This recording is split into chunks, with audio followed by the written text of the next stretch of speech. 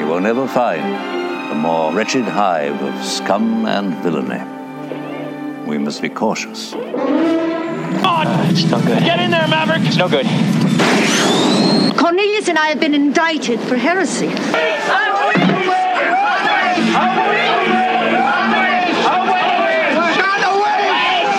It is evil. It is so evil. It is a bad, bad plan. And I'm Michael, back to have some fun with you, hopefully with a better audio setup. I've been playing with it, which might be good, might be bad, so you'll have to see if you can actually hear this better. But either way, I have come to you this week to tell you that God makes the rules and the writings, not you. Now, why do I say that? Well, I say that because we're going to deal with everybody's favorite church history heretic, a man by the name of Marcion. And if you really want to be technical and make him French, I guess you could be Marcion, which is a little bit more fun to say, but you have to have a croissant when you say it like that. So that's just one of the rules. I don't make them, I just abide by them. Now, why is he everybody's favorite? Well, this is really easy. Maybe it's because Marcion is the most aggravating heretic in church history. Now, the reason I say he's aggravating is because his heresy is not overly complex. It's relatively easy to refute, and yet it will not go away. I mean, at all. Not even a little bit. And if you can wrap your brain around that, then you are doing way better than I am. God bless you. Write a book, publish it, sell zillions of copies, and we'll all be rich and be happy, happy, happy, joy, joy, joy all the time. All right. Now, who are we talking about in case you have no earthly idea? Well, Marcion is a dude living around the turn of the 2nd century, so somewhere in the 80s to somewhere in the 160s. He's from the region of Pontus, which is modern-day Turkey.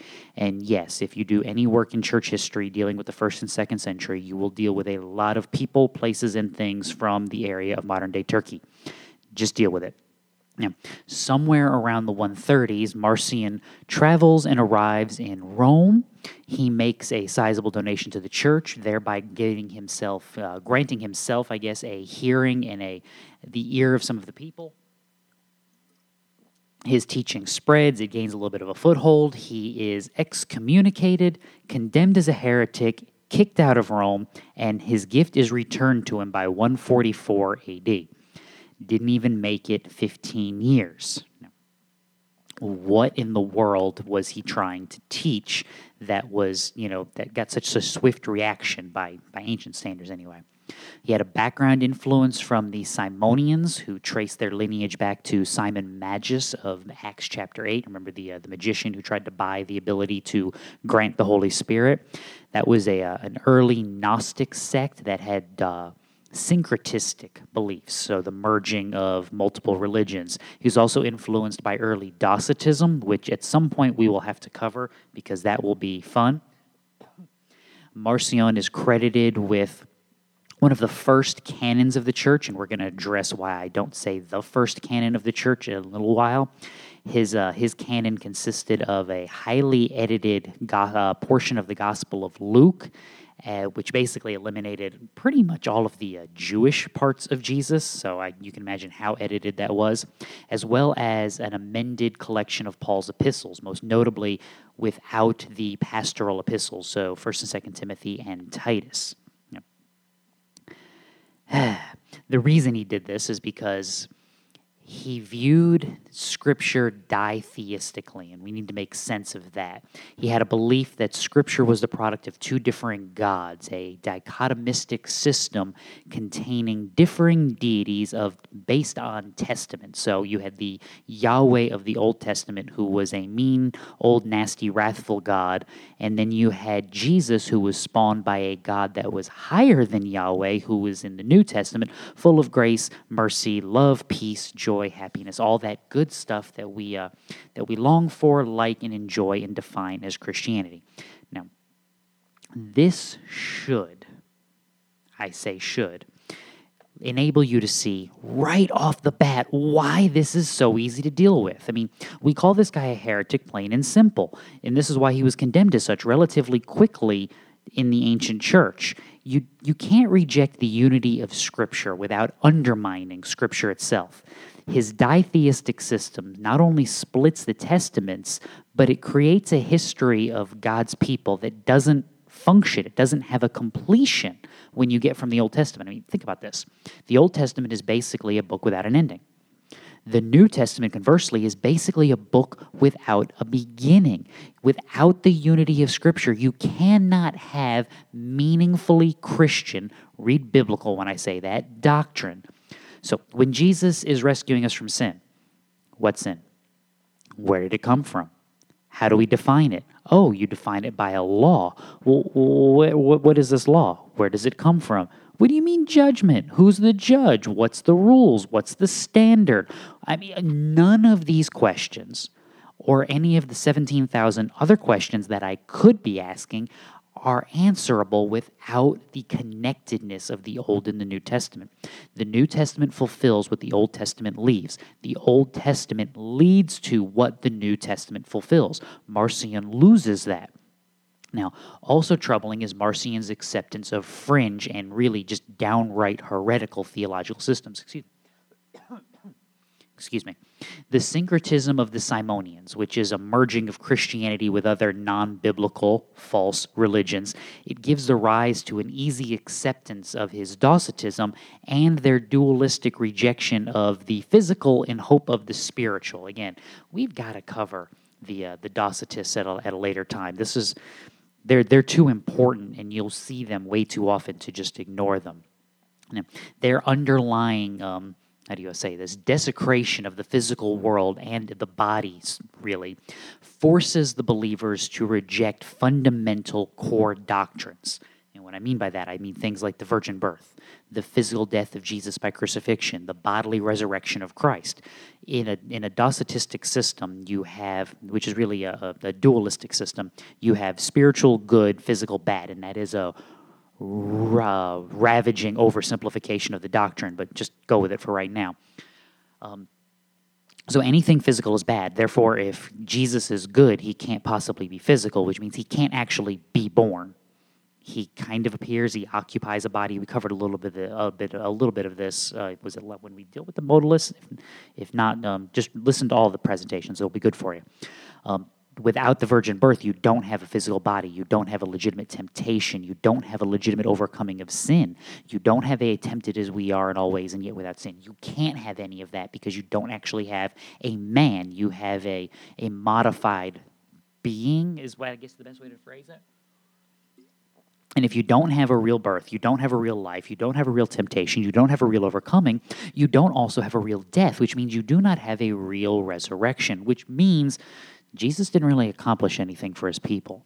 He just kind of pointed them in a way, which is why most Gnosticism finds its, not Gnosticism, Docetism is a type of Gnosticism, but while most of this finds its fulfillment in what we would call New Age today, where the self, you are really the center of everything, because there can't be another center outside of you. Now, as you dig into this, you can see why he was so quickly condemned. And when I say quickly, I've said this a couple times already, I'm going to reiterate it, by ancient standards. I mean, I know what you're saying. If this dude showed up in my church today, we would let him teach like 3 Sunday school classes, and once we realized what he was teaching, he would be out so fast it wouldn't even be funny. Like, you don't make it months, much less over a decade without being excommunicated. But you got to remember, the ancient world doesn't have cell phones, fax machines. I mean, we're seriously operating with smoke signals and carrier pigeons here, people. We have to account for the slowness. We also have to account for the patience and grace of the ancient church. They were much better at this than we are. They worked slower. They moved slower. They thought better on these things. They weighed heavily and deeply so that when they worked and moved, they were much more certain than we are today. And that's to their credit and our shame. But just the amount of time taken to confer with another bishop, to send a letter out, to bring people together, that takes time. And it takes a long time by modern comparison, whereas I can send off an email and have people responding to things in minutes. For them, it would be days, weeks, months. So organizing things could take a year or more. And that's just when things are going good. If there's a problem, the road's washed out, there's a famine, somebody miscarried, all sorts of things could go wrong. Leading to the time frames that we're dealing with. So he was condemned quickly, and I say roundly because if you wanted to get your bona fides in the 2nd century, you condemned Marcion. Justin Martyr's first apology, which is written between 155 and 157, condemns the teachings in chapter 58.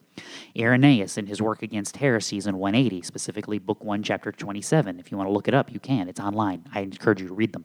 He outlines and condemns the teaching of both Marcion and the men who inspired him, so the Simonians, the Docetists, etc. Tertullian, written somewhere around who lived between 155 and 224. Is that two? No, I left out a number. I'm sorry. I wrote that down so I wouldn't mess it up. I still mess it up. It's not 224. It's 240. Likewise condemned Marcion. Now, this is important because if you notice anything, Justin Martyr 155 to 157, Irenaeus 180, Tertullian writing more than likely after 200. All of these men wrote after, and in most cases, well after the refutation, condemnation, and excommunication of Marcion, which, reminder, was in 144. This is, again, why this heresy is so aggravating. It won't leave. I mean, it just will not go away. It just tentacles into somebody's brain, and it stays there. And as proof of that, even today, we have this same issue.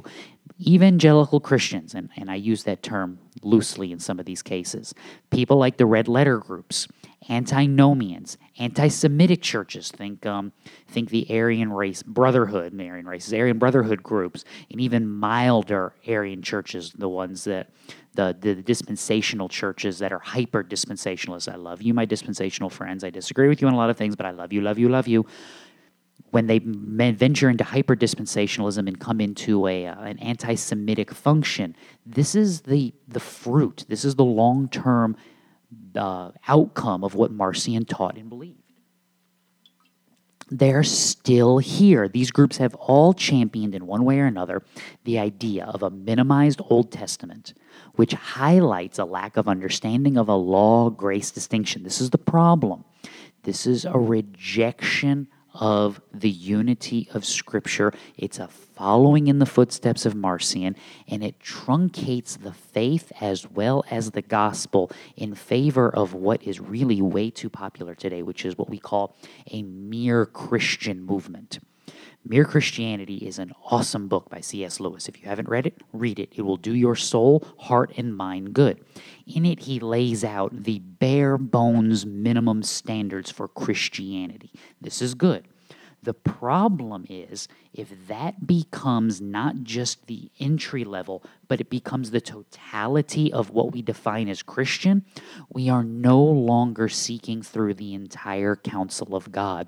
We are no longer preaching the fullness of the revelation of Christ, and we have wandered not off the highway.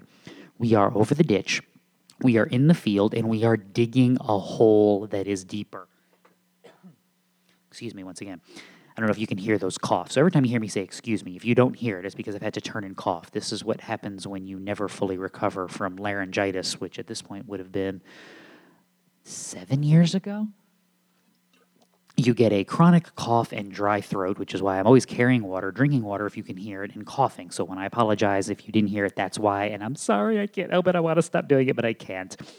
So if mere Christianity is your only definition of Christianity, you do not have a definition of Christianity. We should be able to argue well and deeply about the deep things of theology. You should have an opinion about these things and be able to defend them. If you can't, then do the work of a disciple and form an opinion. So how do we correct this?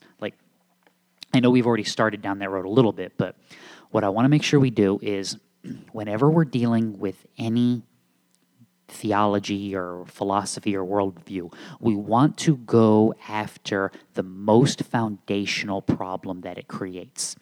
And we need to train ourselves to do this, to get to the meat of a problem and attack, not the person presenting it, or even the way they're presenting, or in some instances, what they're actually presenting.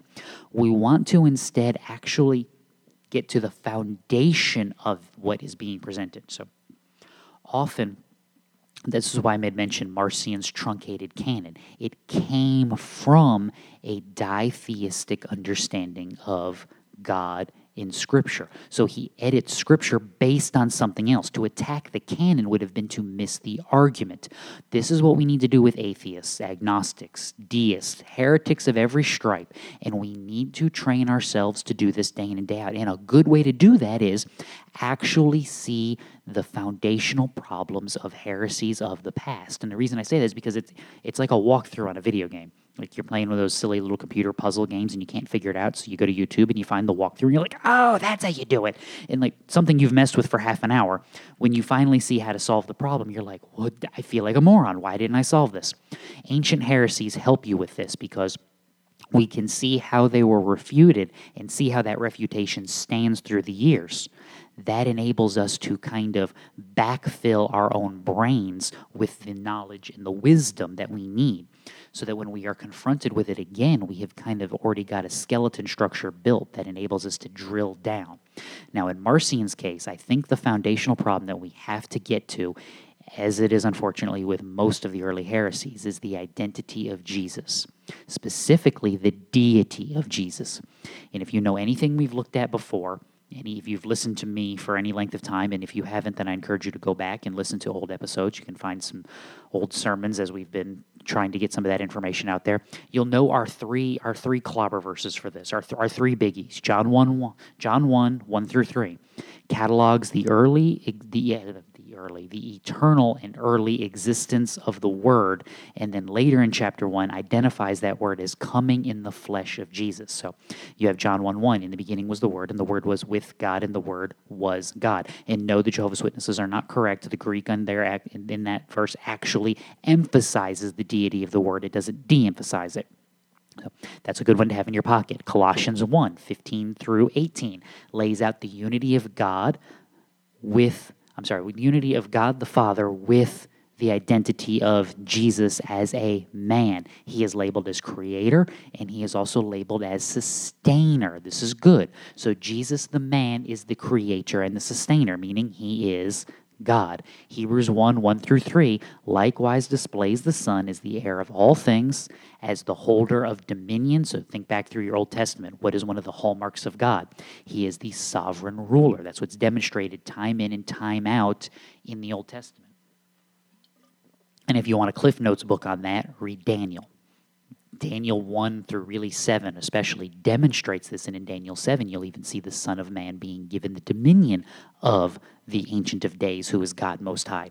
Hebrews 1 harkens back to that, demonstrates Christ as the demonstrator of the glory of God and as the one who sustains all things. Again, operating in the function, form, and power of God is Christ. Now, beyond just these verses, if you want a better testimony, or a more full testimony, I guess would be a better way to say that, read the Gospel of John. It's actually not that long. You can do it in a sitting. If you plow through like an hour and a half, 2 hours, you can read the Gospel of John.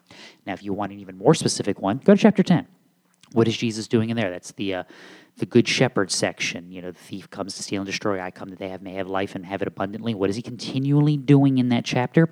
He's being clear that he and the Father are the co-workers in this. That's one of the punchlines, verse 33.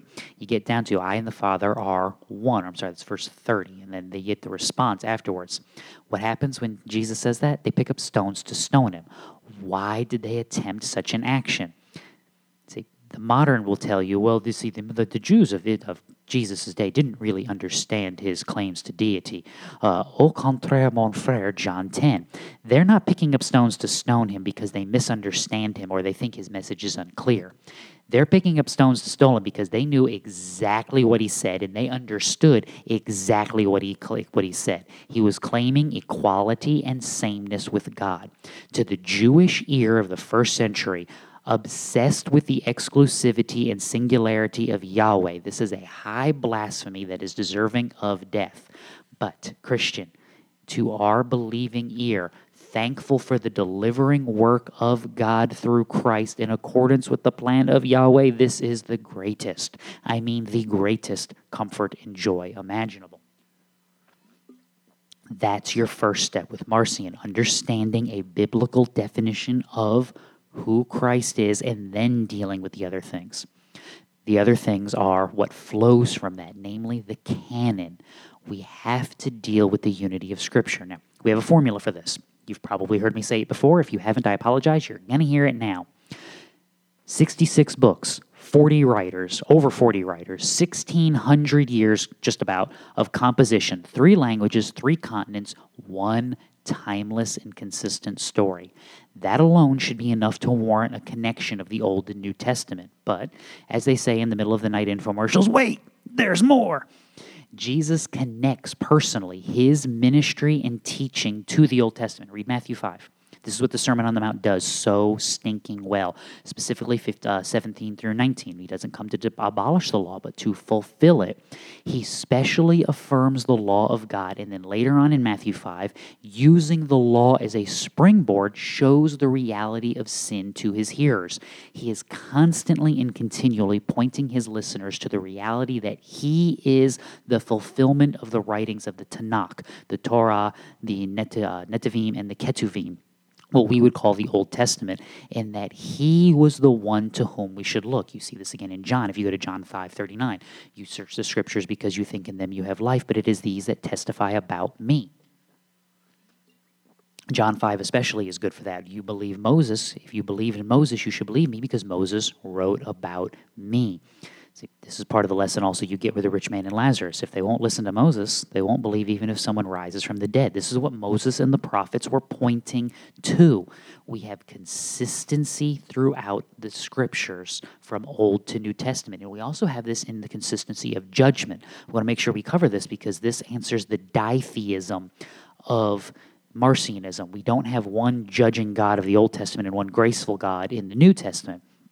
Yes, there's judgment in the Old Testament. Israel was a means of God's judgment. Babylon, Persia, all of these nations were means of God's judgment, how he accomplishes. Read Isaiah, read Habakkuk, read Joshua, but even before that, read Genesis. You see God judging directly. So there's no around this. God is the just judge of the Old Testament.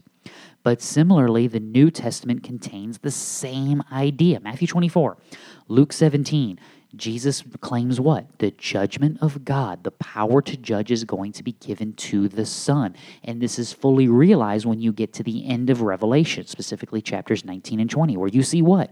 The Son of Man, the Son of God, the slain Lamb as the just judge of all the earth. Excuse me. This gives you a consistency from Old to New Testament. You also have a litany of references to the Old Testament by New Testament authors. Read a New Testament book, I dare you, and find one that does not contain either direct quotation or indirect allusion to Old Testament teaching. I mean, this is just one of those You can't read Paul without having a functioning, working knowledge of the Old Testament. And if you do, he won't make any sense because he's constantly pointing back to it. You can't understand Christ in light of a functioning knowledge of the Old Testament because Jesus is constantly pointing back to it. Beyond just that, we have the dual writing nature of Scripture, confirmed in the Old Testament or in the New Testament. Things like 2 Peter chapter 1, no prophecy was an act of human will, but men moved by the Holy Spirit spoke of God. You also have the further recognition that the writings of contemporary apostles in the New Testament time were inspired by God in the same manner and for the same purpose and reason as the prophets of the Old Testament. Excuse me. That's 2 Peter 3, talking about that deluded men twist the words of Paul as they do the rest of Scripture. This is why Paul's works and Peter's writings are handed down, because they are held by the churches as the apostolic witness.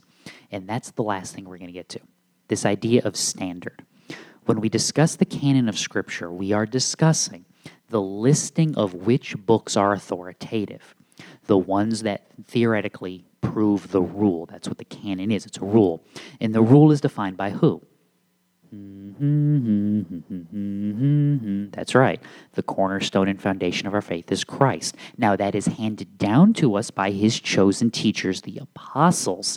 Hence the reason every New Testament book is from an apostle or one of their companions. So do your list. Matthew, apostle. Mark, traveling companion of Paul, compiler of the teachings of Peter, according to ancient history. Luke, traveling companion of Paul, who tells you he got to interview people as he was traveling from Jerusalem to Rome with Paul. He ran across everybody that he could interview and catalog. John, an apostle. Acts, written by Luke, already covered that. Romans, 1 Corinthians, 2 Corinthians, Galatians, Ephesians, Philippians, Colossians, 1 and 2 Thessalonians, Philemon, 1 and 2 Timothy, and Titus. Paul, an apostle. Hebrews, I think it's a sermon of Paul, an apostle, written by Luke. Too easy on that one. It just makes too much sense. You can dig and do the research yourselves. You're smart people. James, half-brother of Jesus, leader of the Jerusalem church, basically an apostle. Same thing with Jude. 1 and 2 Peter, apostle. 1 through 3 John, apostle. Revelation from John, an apostle. They all come from the descending work of Christ, which actually leads us, I think, to a fun irony. Marcion's credited with the idea of inventing a canon, but in order to create a shortened authoritative canon, you have to have a longer authoritative canon. We had the rule of faith. We had the books of what we call the New Testament available in the 2nd century. We have a consistent history. The apostles faithfully did what Jesus commanded. They went forth into the world as they knew it, and they spread the gospel. They made disciples, baptizing them in the name of the Father, Son, and Holy Spirit, teaching them to observe all these things. Marcion had to reject that actively in order to get the edition that was edited that he held. We have a standard, and it's the same standard that Marcion had that he rejected. He doesn't come up with the idea of a standard and then we expanded on it. No, we had the standard and Marcion cut it down. Now, this is our final warning. This was good for Marcion to hear, and this will be good for us to hear. Go back to your Old Testament. Your wisdom literature is very, very clear. Do not trust you. Don't trust you. You can't be trusted. Why? You reject God. You've wandered away from Him and His truth. And the works of your hands are no good. Therefore, you need to turn to something that is both not you and objectively true and right and good.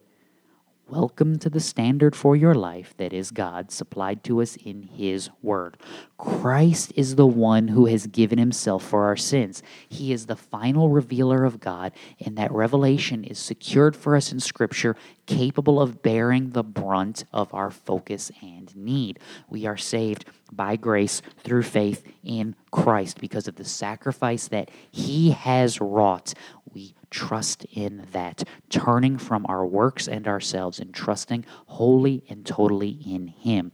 To do otherwise is to wander down the road of Marcion, to make you, your brain, your strength, your wisdom, something about you, the cornerstone of your faith. It is not.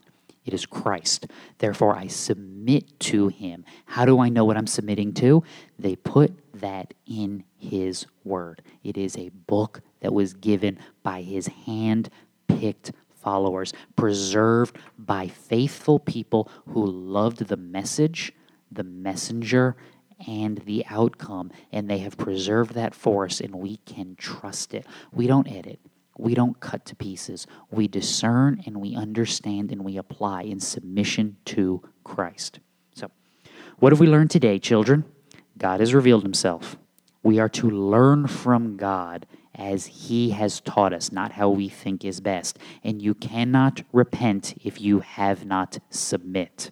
So, Marcion, fun, isn't it? All sorts of good stuff. Now, there should be a write-up on the website. I'll get that posted just as soon as I get back to my office to get that uploaded. That'll be there where on the practicaltheologyministries.com website. From there, you can sign up for our newsletter. Hey, May is out. It is on the website. You can check it out and read it. If you would like to sign up to have that delivered to you, fill out the form on the website. Give me your email address. I'll be glad to send it to you. If not, just keep downloading it from the website directly and go from there.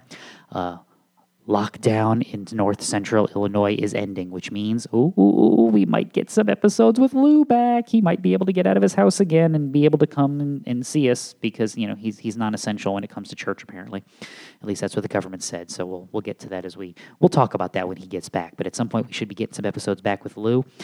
In the meantime, you can check it out on the website. You can find us on Facebook, follow us on Twitter. You can send us comments and complaints. If you do, I'll be glad to respond to them. And in the meantime, read your Bible. It'll do you good. God bless.